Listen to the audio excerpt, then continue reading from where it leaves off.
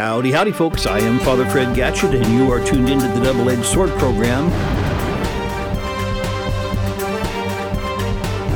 here on 88.1 KRTT Great Bend and 88.1 KVDM Hayes, the voice of divine mercy for the greater Ellis and Barton County metroplexes.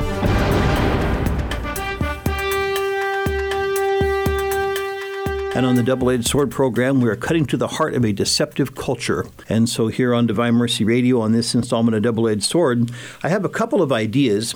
Again, these ideas are not mine, but the fusion of the two ideas is mine. The two ideas are what we're going to call the three eyes, as in EYES, as you know, the eyeballs in your skull. And this actually comes from, I think the first time I heard it was Fulton Sheen, but I think Fulton Sheen got it from C.S. Lewis.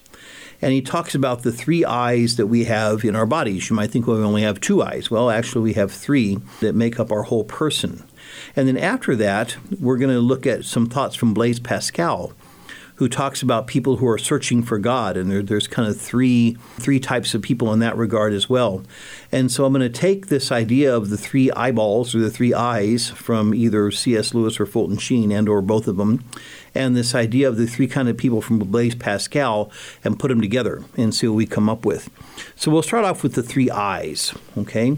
And again, I'm pretty sure it was C.S. Lewis that kind of came up with this, and I think Sheen took it from there, probably put on one of his TV shows. But the eyes that we have, is in EYE, are the various ways that the human organism might perceive truth, okay?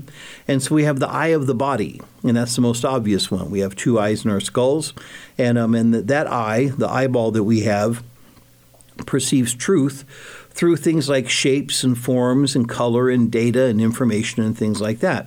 That's the eye that looks at the little screen on your cell phone, okay? That's the eye that watches YouTube videos. That's the eye that, surfs the internet and things like that.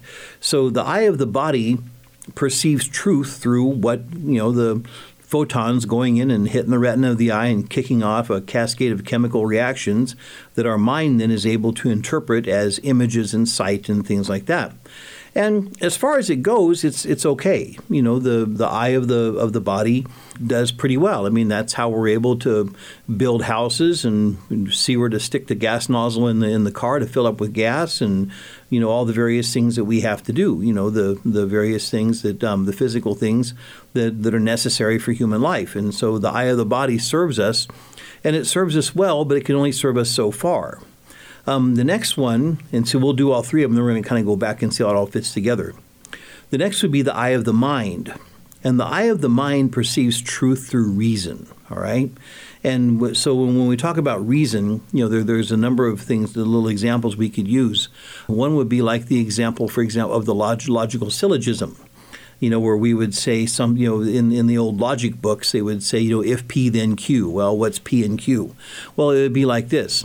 If we say, Susie plays tennis, Susie keeps her tennis racket by the back door. Susie plays tennis on Tuesdays.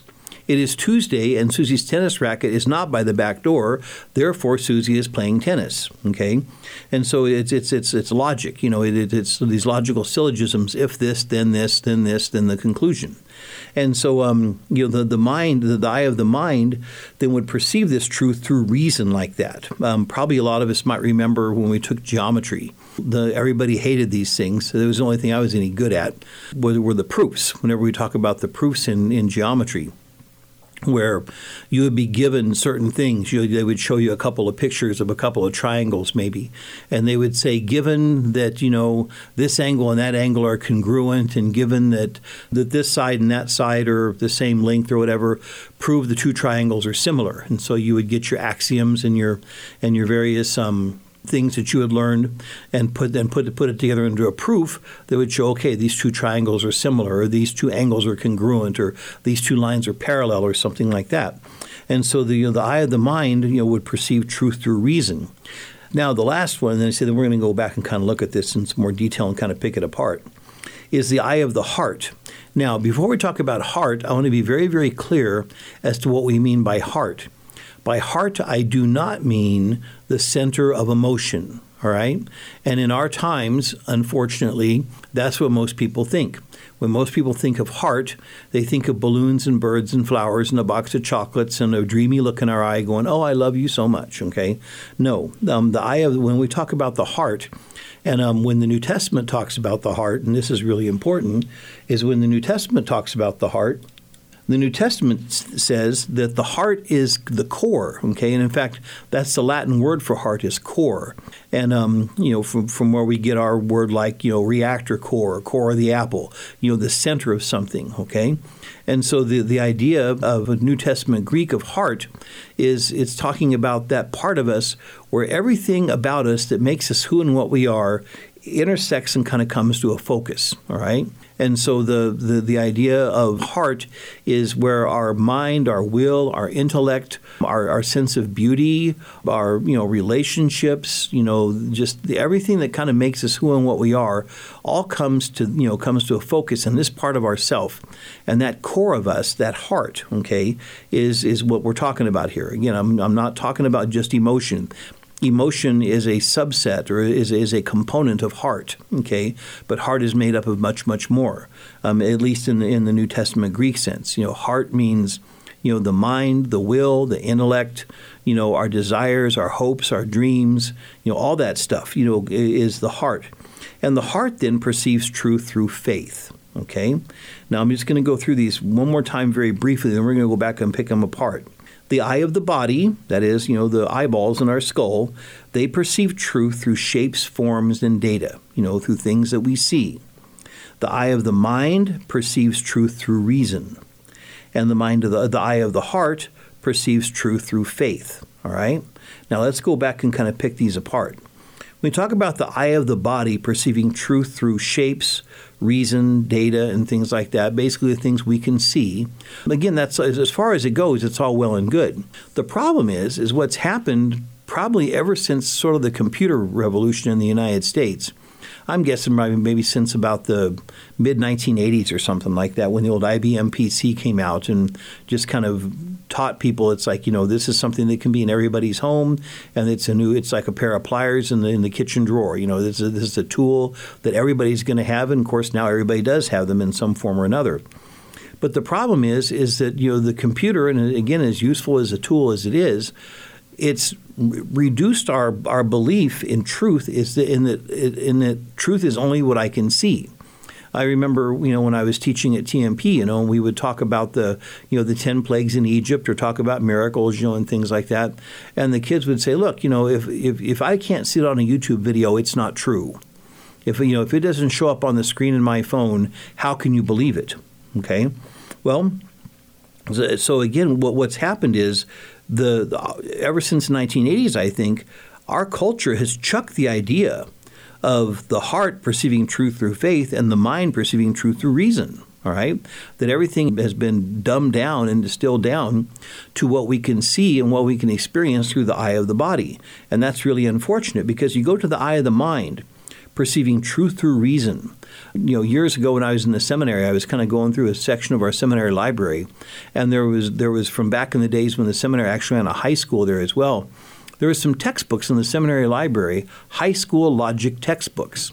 And up until about the 1960s, high school students were all expected to take a course in logic. My guess is they probably hated it because it's totally theoretical and everything. But in this textbook, it was really quite well written, and it would start off saying, okay, if A, then B, then C, then D, then the conclusion. If A is true, then B is true, then C is true, and therefore we can conclude that D is also true. All right, and so it would kind of take you through the whole thing. Now, the thing is that people can also use logic and reason. They can twist it around. Like we talked about Susie playing tennis. Well, here's another one.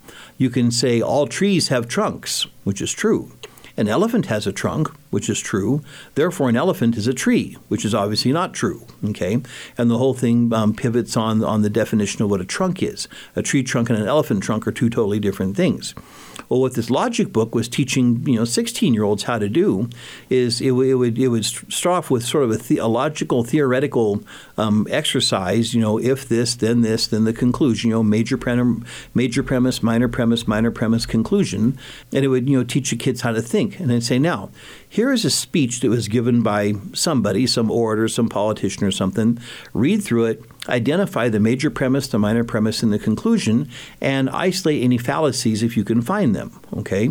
And so then the student then would have to read through the speech, about 3/4 of a textbook page, single-spaced, and read through it and say, okay, here's the guy's major premise. His major premise is he wants to convince us that we need whatever, more spending for the military or more after-school programs for kids, or whatever the heck it was. I forgot what it was.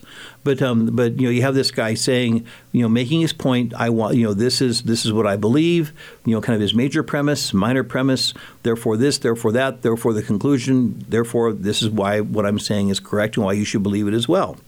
And then, of course, they would teach them how to look for those fallacies, the difference between a tree trunk and an elephant trunk, because people can make a lot of things. They're called sophistries, from the Greek word, the SOPH is the root for wisdom, okay? And so there are these various sophistries, that sound good, and so therefore, and since it makes sense, I remember, just a while back I was listening on Catholic radio. They're talking about women's health. Well, again, it sounds good. Women, we all love women. Women are great. Health. Health is a good thing. Everybody wants to be healthy. Therefore, women's health must necessarily be a good thing, right? Well, not necessarily, because it's used as a front for the whole abortion mess. And abortion is not good for women. It's certainly not good for the babies that are ripped to shreds. And so, we have to kind of see through all this stuff. Well, the thing is that, we notice we've chucked the idea of searching for reason. Okay, that's gone. In fact, during the 60s and 70s, the logic classes kind of disappeared from the classrooms.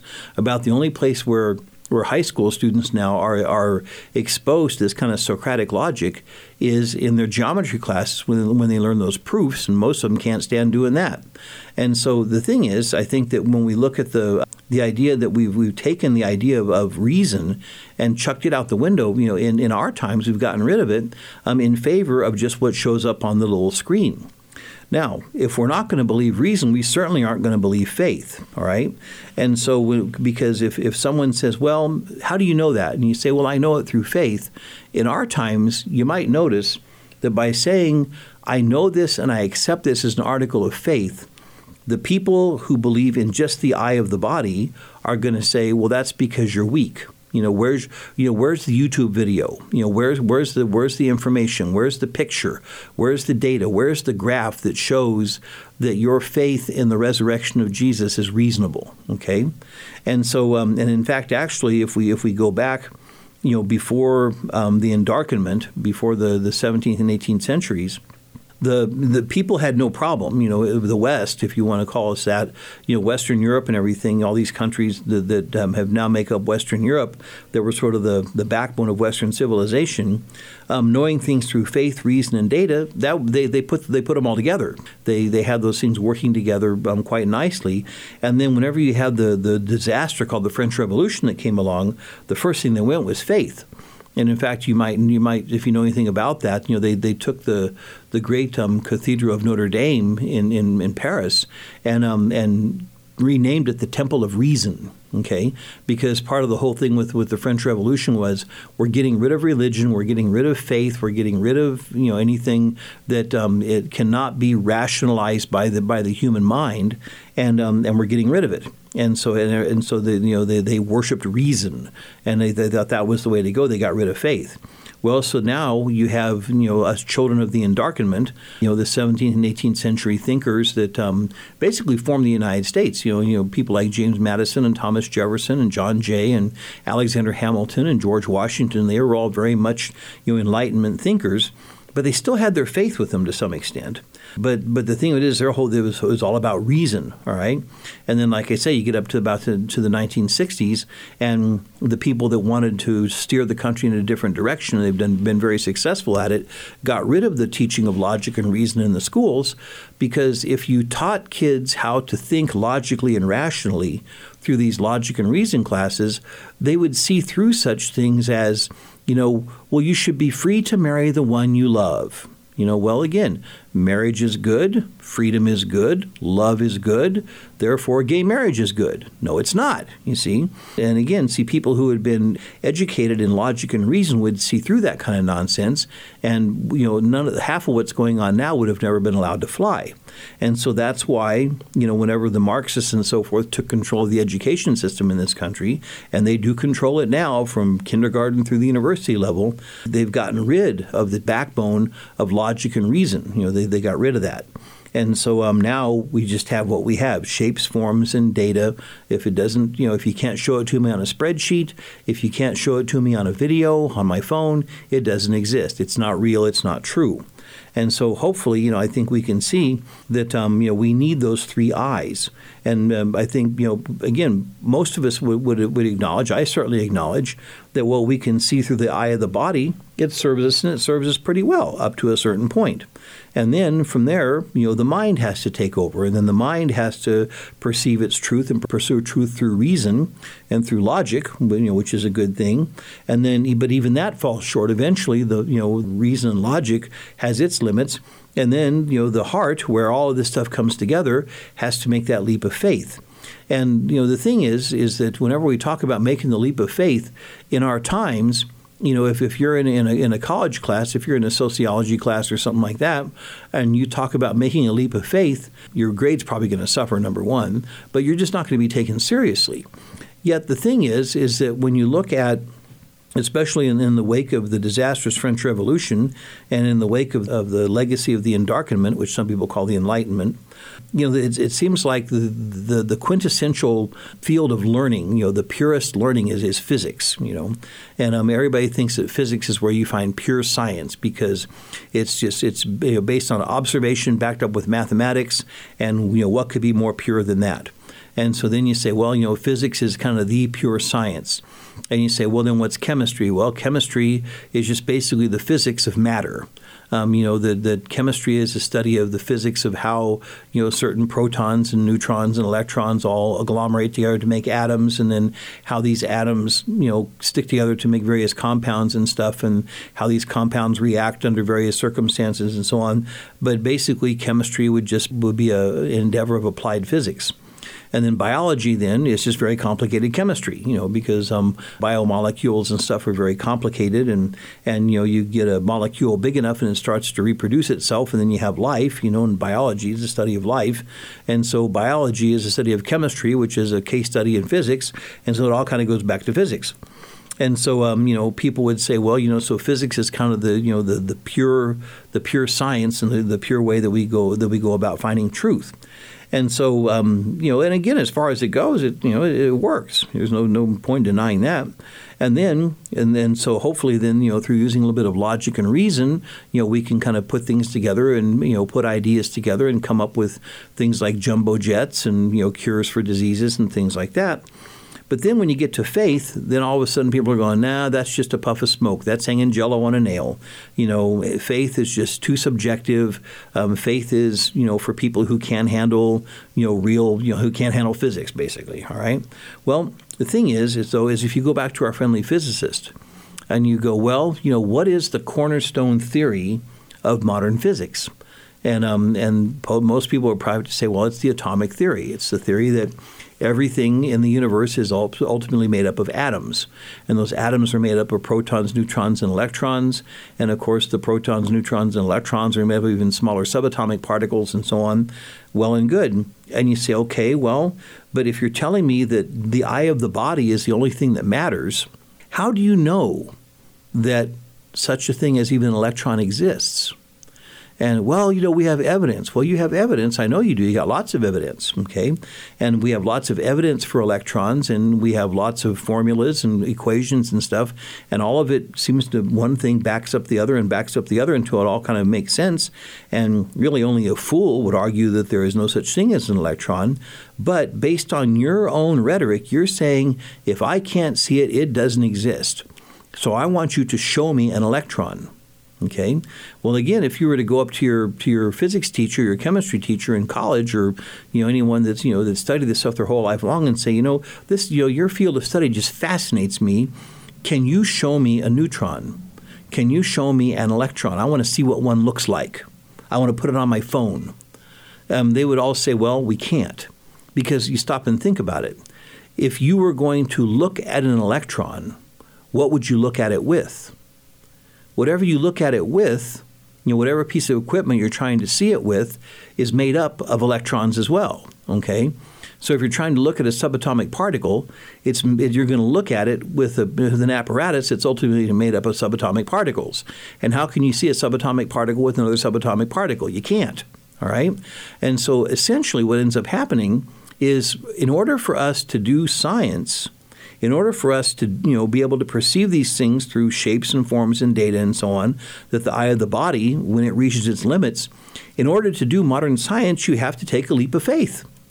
You have to, where all of this stuff comes together in the core of our being, that perceives truth through faith. It is by a leap of faith that we believe ultimately that this stuff exists, because you can't see it. And so again, by the people that want to disregard and you just totally eschew faith, then don't get into your next airplane, because it was built by people of faith. The people that put the 747 together, or the jumbo jet together, granted, a lot of them are just people on the line doing their assembly job and everything, but the engineering genius and stuff that comes up with all these things, they're basically functioning out of a worldview that takes it on faith that the fundamentals of their worldview exist. All right, and so again, my first piece, then the first part of the program here this time on this installment of Double-Edged Sword, is look at these three eyes. And again, I think that most people were kind of go, well, of course, it's reasonable. There's nothing kooky about believing in what we can see. If I see a banana on the countertop, I can conclude that there is a banana on the countertop because I saw it, okay? The eye of the mind, perceiving truth through reason, even though, again, we don't really want to talk about reason these days, because the power brokers of our day and age do not want voters and students thinking logically and reasonably. Because if we did think logically and reasonably, they wouldn't get away with most of what they're getting away with, all right? But even though we don't think logically and reasonably in our times, everything has been reduced to emotion and to what we can, again, see on a smartphone screen. But nonetheless, though, people, I do think, reasonably understand that, reason is a good way to arrive at truth, the way the mind works. And so what I'm prepared to argue here, along with Fulton Sheen and C.S. Lewis, is that perceiving truth through faith, that for the heart to find truth through faith, it is every bit as reasonable for the heart to perceive truth through faith as it is for the eye of the body to see truth through shapes and forms and data and the cell phone screen. It is every bit as reasonable for the heart to perceive its truth through faith as it is for the mind to perceive truth through reason. Okay, and so that's kind of the picture that I want to kind of put together here on the first part of the program.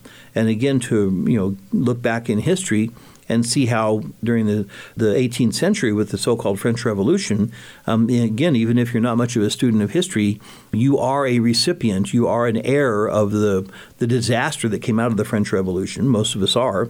And that, the idea of the French Revolution just completely, throwing faith out the window in favor just of reason. And then you get to the 1960s where we threw reason out the window in favor of just of what we can see. And, this hasn't done us any favors, that we need all three. We need the eye of the body to perceive its truth through shapes and forms and data. We need the eye of the mind to perceive truth through reason. And we need the eye of the heart, again, the heart being where everything that we have in our comes to a focus to define us as to who we are. The heart sees things through faith and perceives truth through faith. And that is perfectly reasonable, and that those things should work together.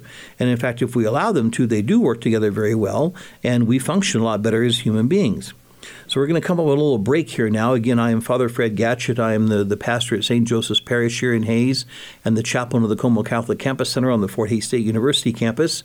And you are listening to the Double-Edged Sword program here on Divine Mercy Radio, 88.1 KVDM Hayes and 88.1 KRTT Great Bend, where we are cutting to the heart of a deceptive culture. We're going to take a little break now. We'll be back in just a few minutes. And just remember, unless you have a papal indult, that is special permission from the Pope, do not touch that dial. And we'll be back in just a few seconds.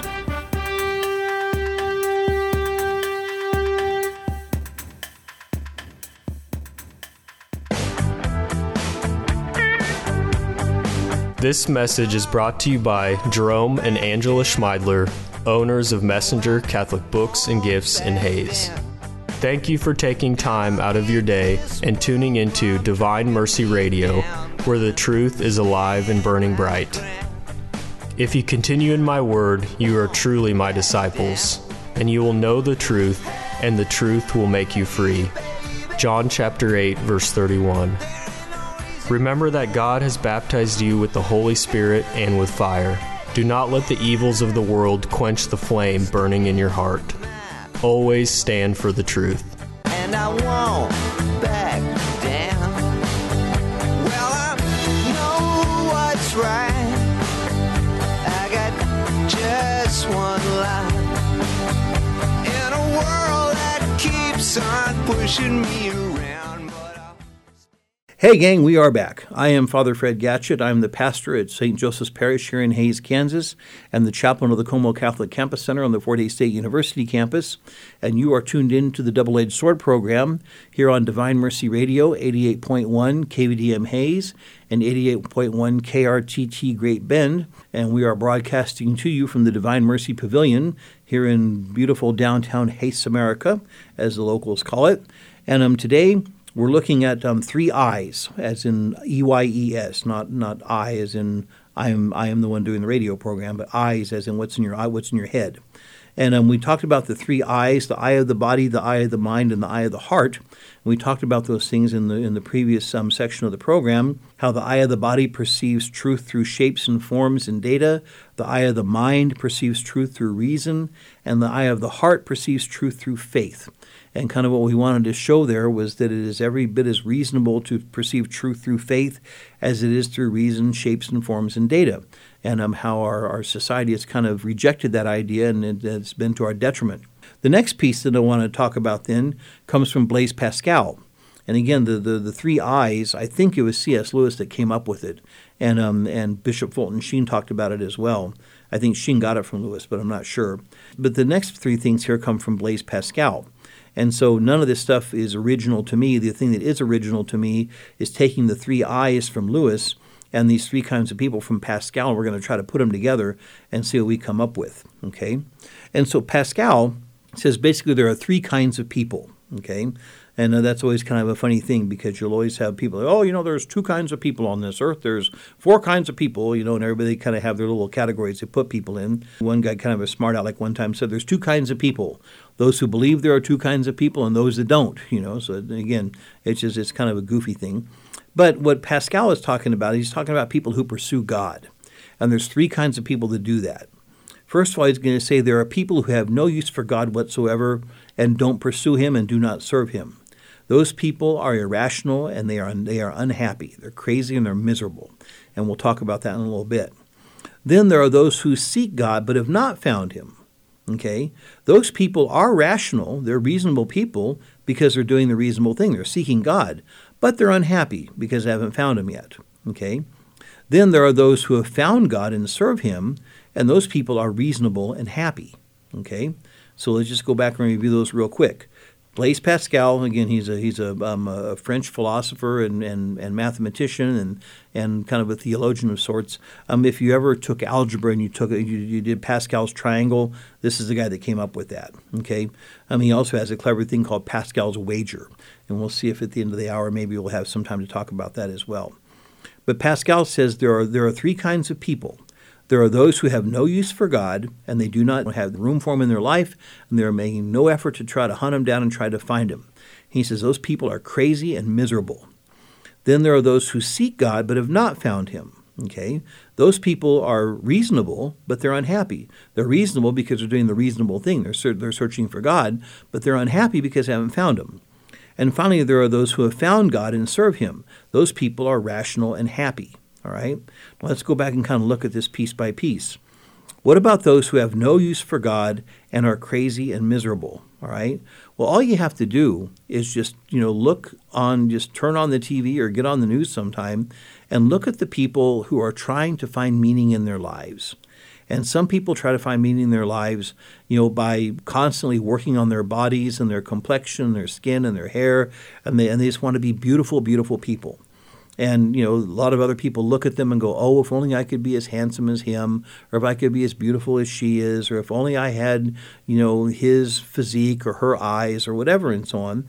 And so since they have no use for God and they're mindlessly pursuing this other stuff, they're crazy, number one, because they're just mindless, and they're miserable because they're never going to achieve it, all right? And so, again, those who have no use for God and don't seek him are crazy and miserable. And again, just look around. I mean, the examples on TV and movies and stuff like that are just, the examples are legion. There's just tons of them out there. The middle one, to me, is the one that's really quite, is worth looking at. Those who seek God but have not found him. They are reasonable but unhappy. Now, see, the thing of it is, I think that to some extent, this probably includes just about everybody listening to this program right now, including me. All right? We're seeking God. We might have found him to some extent. Okay, we to the extent that we seek God, we found him and we serve him to a certain point, not completely, And so, we're reasonable people because we're seeking that which is good, which is ultimately God himself. But to the extent that we still haven't completely found him, and mostly because we haven't completely given ourselves over to his service, we're rational, we're reasonable people because we're doing what's rational and reasonable, seeking God. But to the extent that we haven't completely given ourselves over to him, we're still unhappy to some extent. And so I think that when we look at ourselves and say, well, for the most part, life's okay, I'm doing okay, but I still kind of have that gnawing sense inside of me of something just isn't complete, something isn't totally right. And I just don't have this sense of being right with myself and right with the world and, right with the community and stuff. Well, again, that sense of not rightness is basically where we haven't completely turned ourselves over to God's service yet. So we're reasonable because that's what we desire and that's what we're looking for, but to the extent that we have failed in that regard, we're unhappy, right? Then those who have found God and serve him are reasonable and happy, rational and happy. And okay, now why the examples of those folks, again, the saints of the church give us all kinds of examples. St. Catherine of Siena, St. Teresa of Calcutta, St. Francis of Assisi. All these people, were basically, they were at peace. When we say happy, I guess that's probably not a very good word to use if we're going to be precise. But maybe more of a sense of joy or contentness. That an inner peace just kind of exudes from people who have found God and serve him. Because they've done the reasonable thing, they've tried to search God out, and they're happy about it. They have a joy that kind of just radiates from them because of that.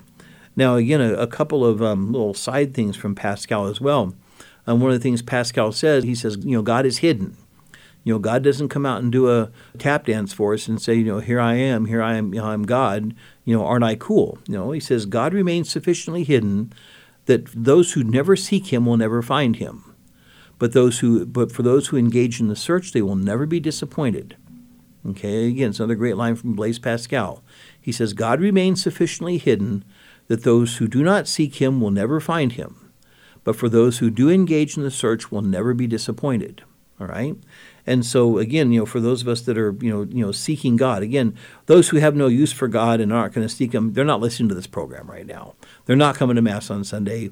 All we can do is pray for them, hope to set good example for them to where they'll look at us and say, well, I'm crazy and miserable. That guy, he might not be happy, but at least he's not crazy, Well, why is that? Well, because he's searching for God, Or, gee, look at her. She's reasonable and she's happy and she exudes joy. Why? Well, because she's found God and she serves him. And so those who have no use for God, who are crazy and miserable, would hopefully look at those who are at least searching for him, and those who have searched for him, found him, and serve him, and they would say, well, whatever they have, I don't have, and I want it. And that, by the way, is what we call evangelization.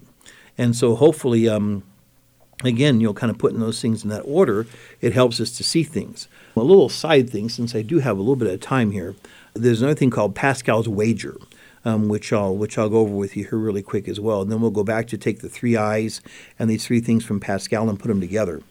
Pascal's wager it's a bet. It's a wager, basically saying, without appealing to, faith, is it reasonable to believe in God? In other words, and Pascal he's putting a bet on the table and saying, it's in your best interest to bet on God, okay? Because when it comes to God, there are two and only two possibilities. Either God exists or God doesn't. End of discussion, okay? So when it comes to the existence of God, there are only two possibilities. Either God exists or he does not exist, all right? And then when it comes to my ascension, to my relationship to this reality, either I believe in God or I do not believe in God, okay? So, basically we have, on one axis of the grid, we have these two possibilities. God exists or God does not exist. On the other axis, we have either I believe or I do not believe, okay? Now, so there's four possibilities. God exists and I believe. God exists, I do not believe. There's two. Or God does not exist and I believe. 3, God does not exist, I do not believe. 4, okay? So we got these four possibilities.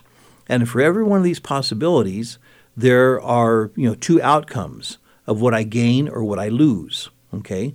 So let's entertain the possibility that God does not exist, okay? If God does not exist and I do not believe in him, I do not believe that God exists and God, in fact, does not exist, what do I gain? Well, I gain nothing. What do I lose? I lose nothing. Okay? Now, what if God does not exist and I do believe? Okay, God is basically just a fairy tale. He never has existed. We're just existing here in time and space out of some happy accident of evolution or something like what they want to tell us. And so God does not exist, but I believe in him anyway. What do I gain? Well, if God does not exist, I don't gain anything. And if God does not exist, what do I lose? Well, I don't lose anything either. Okay? So if God does not exist, whether I believe or don't believe, I gain nothing and I lose nothing, all right? Now, but what if God does exist, okay? If God does exist and I do not believe, I lose everything and I gain nothing, okay? If God does exist and I do believe, I gain everything and I lose nothing, okay? So let's go over those one more time. If God does exist and I do not believe, I gain nothing and I lose everything. If God does exist and I do believe, then I gain everything and I lose nothing. All right? And so therefore, what Pascal is saying is the only reasonable thing to do is to believe in God. Okay? Because if God does not exist and I believe anyway, I don't lose anything, I don't gain anything. It's a zero, it's a wash. But if God does exist and I do believe, then I gain everything, eternal life, and I lose nothing. Okay, so again, this is the kind of thinking that Pascal did. Just kind of very rational, reasonable sorts of things. And so, the Pascal's wager is kind of a fun little tool. If you have someone that says don't believe in God, it's say, well, just throw Pascal's wager out in front of them, and see what they do with that. Because again, you're not appealing to faith; you're just appealing to two objectively demonstrable realities. Either God exists or God doesn't, and either I believe or I don't. That's not in the Bible anywhere. That's just simple logic. And so again, I think good old Pascal. Some of the stuff he says, he's a pretty good thinker there. But let's go back now and look at our 3 eyes and look at the things that we had from Pascal. First of all, remember the first eye was the eye of the body. And the eye of the body perceives truth through shapes, forms, and data, and so on. Okay? I think there's a little bit of a link to that, to Pascal's group of people who have no use for God. And therefore are crazy and miserable. Okay, when you look at the predominant culture in most of our colleges and universities, sad to say, even a lot of the Catholic colleges and universities, if you were to be in a sociology class or a psychology class or something like that, and you're talking to political science class, and you're talking about some issue, and maybe you're talking about about seeing to the needs of the poor or something. And you're saying, well, what are society's obligations to the poor? And so someone might say, well, I think that there needs to be, basic, services available to make sure at least nobody goes to bed hungry, and that if we can expand that to, help, poor people with educational opportunities and job training and things like that, so much the better. And someone says, well, why? And you say, well, because my master is a man named Jesus of Nazareth, and he tells me that if I'm to be his follower, I have to feed the hungry and clothe the naked and visit the sick and, reach out to the poor and disenfranchised and things like that. Well, again, in your college political science class, they would go, well, that's nice, but what's the real reason? Okay, because our data shows us that that when we have if we help the poor and stuff and get people out of poverty, then our society is better and less violent and blah blah blah blah blah. Okay, all sorts of things, and so again, you have the eye of the body, which would perceive these truths only through data. Let's look at the sociological data that helping the poor does for us, and that will tell us that we should help the poor, all right? And again, those people have no use for God. They're not trying to seek the will of God, much less put themselves at the service of it. And in the end, those folks are just crazy and miserable. And so I think that's what happens if we reduce truth to that which only we can perceive through the eyes of our body, we're consigning ourselves to being crazy and miserable, ultimately, in the end, okay? I mean, there's all kinds of bandages and stuff we can put on the outside, as long as we can, kind of deflect the pain and numb things down with entertainment and, all the various things that we have to kind of keep us from really looking inward and facing, true inner spiritual realities. Then as long as there's a football game to go to, or as long as there's illicit sex to be had, or as long as there's marijuana to be smoked or whatever, then, we can avoid these things indefinitely. But sooner or later, it comes down to it, and we have to look inward and see if this stuff is real or true or not. Then the middle eye, the eye the eye of the mind that perceives truth through reason. I think that might kind of correspond to those who seek God but have not yet found Him, who are reasonable but they're unhappy. Okay, because again, the mind is going to perceive truth through reason, and I think what's happened in our culture to an extent that those who are seeking God, through the during the 60s and so on, when all of our catechetical stuff fell apart.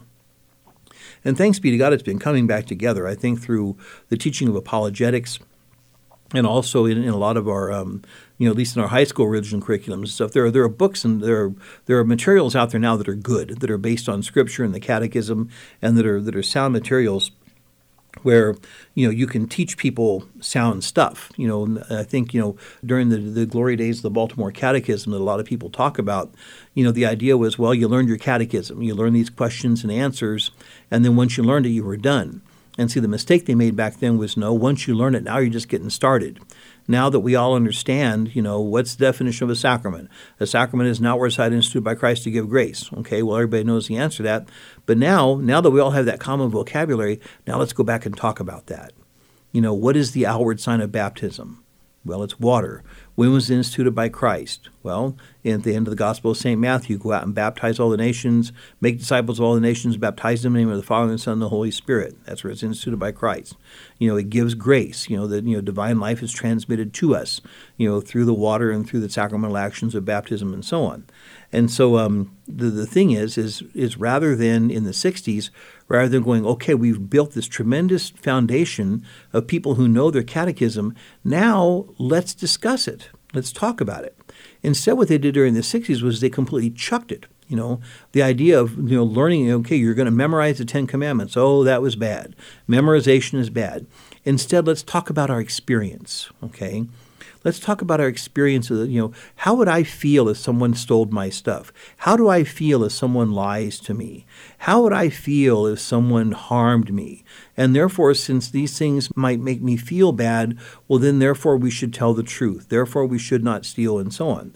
And again, you look at the social and the moral and even the religious chaos that came out of the 60s and 70s, and that's all the proof that I think that we need to see that getting rid of reason was not a good thing to do. Okay, and so the thing is what's happened now is that people are rediscovering reason. They're rediscovering that, hey, belief in God and the 10 Commandments and the teachings of Jesus and so on, these things are all reasonable things to do. Okay, the mind sees that stuff through reason, and now people are rediscovering that, and it's taking them in the direction of God.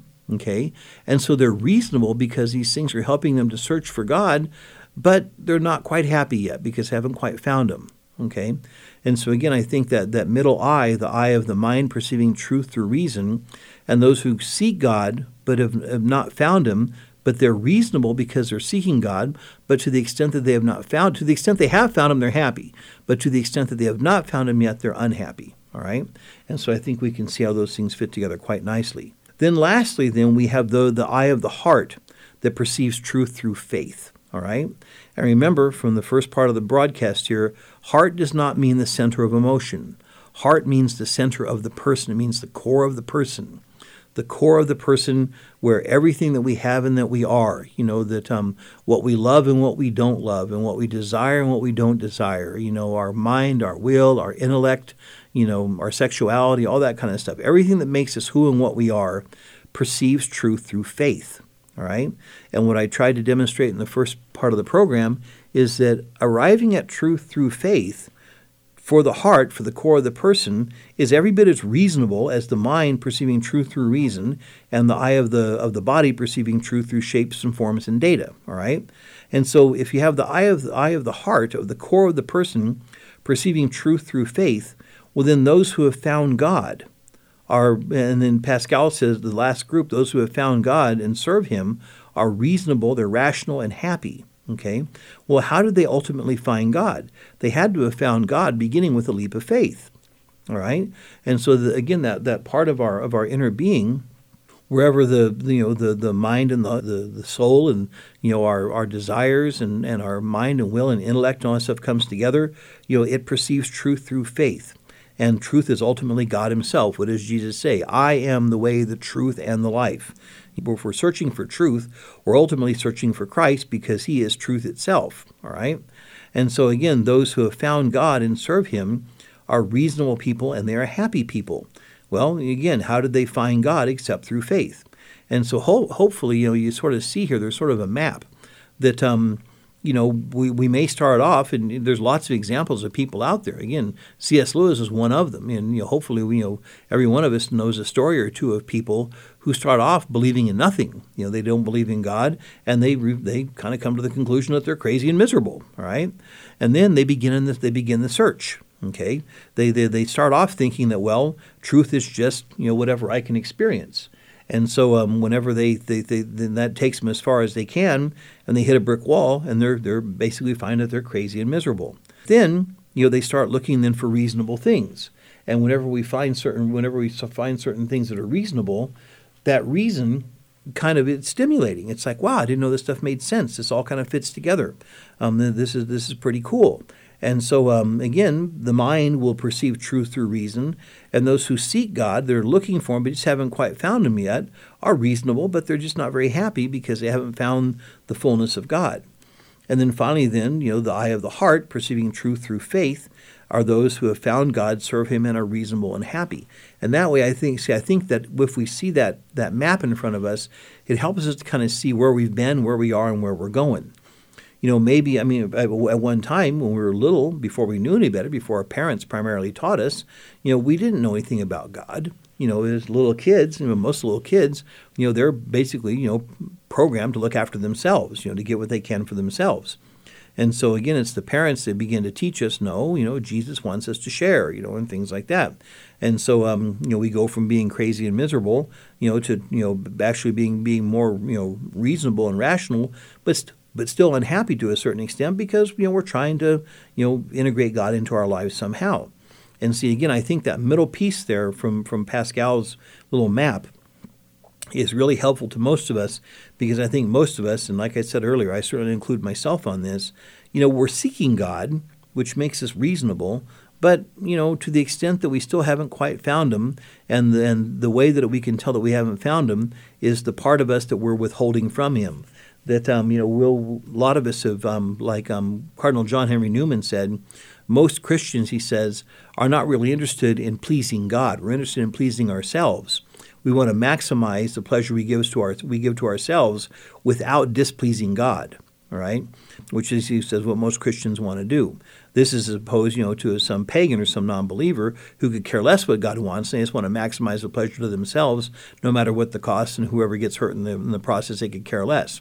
But John Henry Newman says that most Christians, what we want to do is we're not really interested in pleasing God. We want to maximize taking care of ourselves just without displeasing God. And so if I can keep myself entertained and help keep myself happy and doing whatever it is I want to do just without ticking God off, well, then that's what most of us want to do, which is why we're reasonable, because we're not actively trying to displease God, but we're still unhappy because we haven't given ourselves over to God's will and totally over to His service yet. And then so finally, then we want to look then to the example of the saints, whose heart allows them to perceive truth through faith, and they find God by serving Him and are rational, and they're happy for doing it. All right. And so again, hopefully, this is one of those deals where it's a good thing we have Catholic radio, because it'd be kind of a hard thing to explain this all in an 8-minute Sunday sermon. But nonetheless, there's a lot going on here, and there's a lot you have to kind of envision in your head, especially like with Pascal's wager, and then the 3 eyes, and then these 3 kinds of people that Pascal talks about. That's a lot to kind of keep track of. I suppose you can get on the KVDM website, and you can go back and listen to it again, maybe, and slow it down if you have to.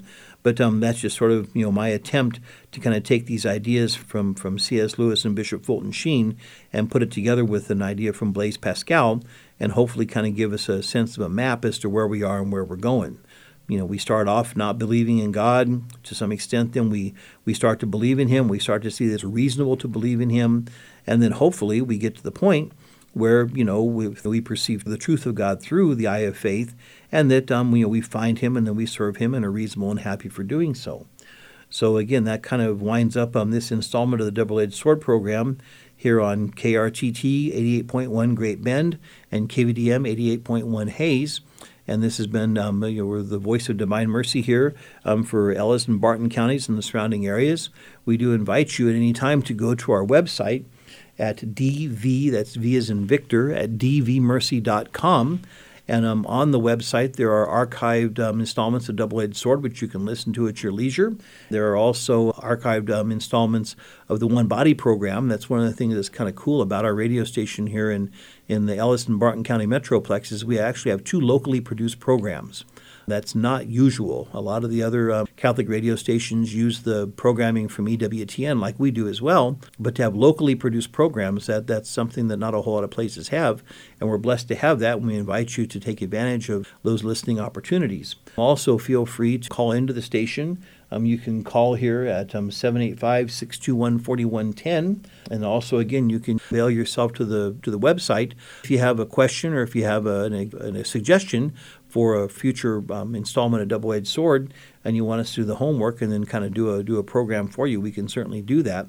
And again, if you want to donate to our radio apostolate here, there's a donate button on the website as well. We are totally listener supported. I support this radio station. I don't get paid for doing this. In fact, I pay the radio station. I contribute at the carathons and so on, and other people contribute throughout the year to keep these Catholic radio waves on the air. And we invite everyone who's listening to do so as well. And so again, there's a donate button at the dvmercy.com website as well. So again, I am Father Fred Gatschet. You've been listening to the Double-Edged Sword program here on KVDM 88.1 Hayes and KRTT Great Bend. And we are the voice of Divine Mercy. We thank you for tuning in. God bless, and we'll look forward to seeing you the next time.